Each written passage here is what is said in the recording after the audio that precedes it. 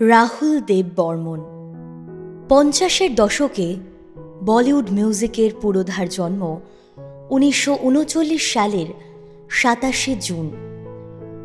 সুরের সম্রাট শচীন দেব বর্মন এবং মীরা দেব বর্মনের হাত ধরেই সঙ্গীত শিক্ষা শুরু হয় আর.ডি. বর্মনের।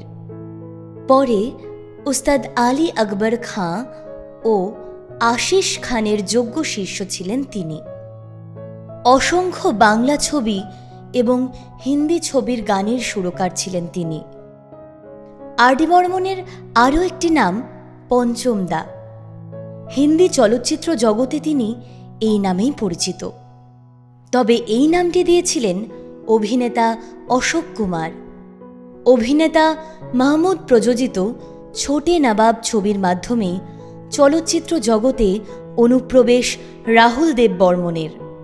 তিনি ছিলেন মিউজিকের মাস্টার মাইন্ড। পঞ্চম দা মাউথ অর্গান বাজাতে পারতেন।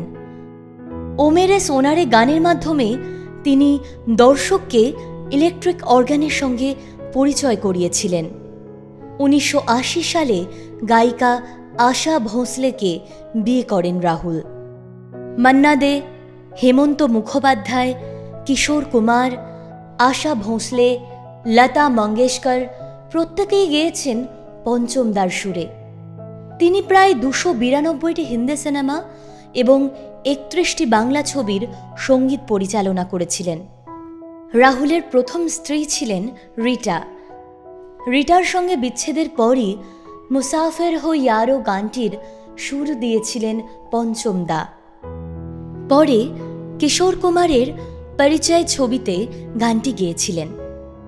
यादों की बारात, गोलमाल, खूबसूरत, सनम Teri Kasam, 1942, a love story, Rocky, শোলের মতো জনপ্রিয় ছবির সঙ্গীত পরিচালনা করেন আর.ডি. বর্মন।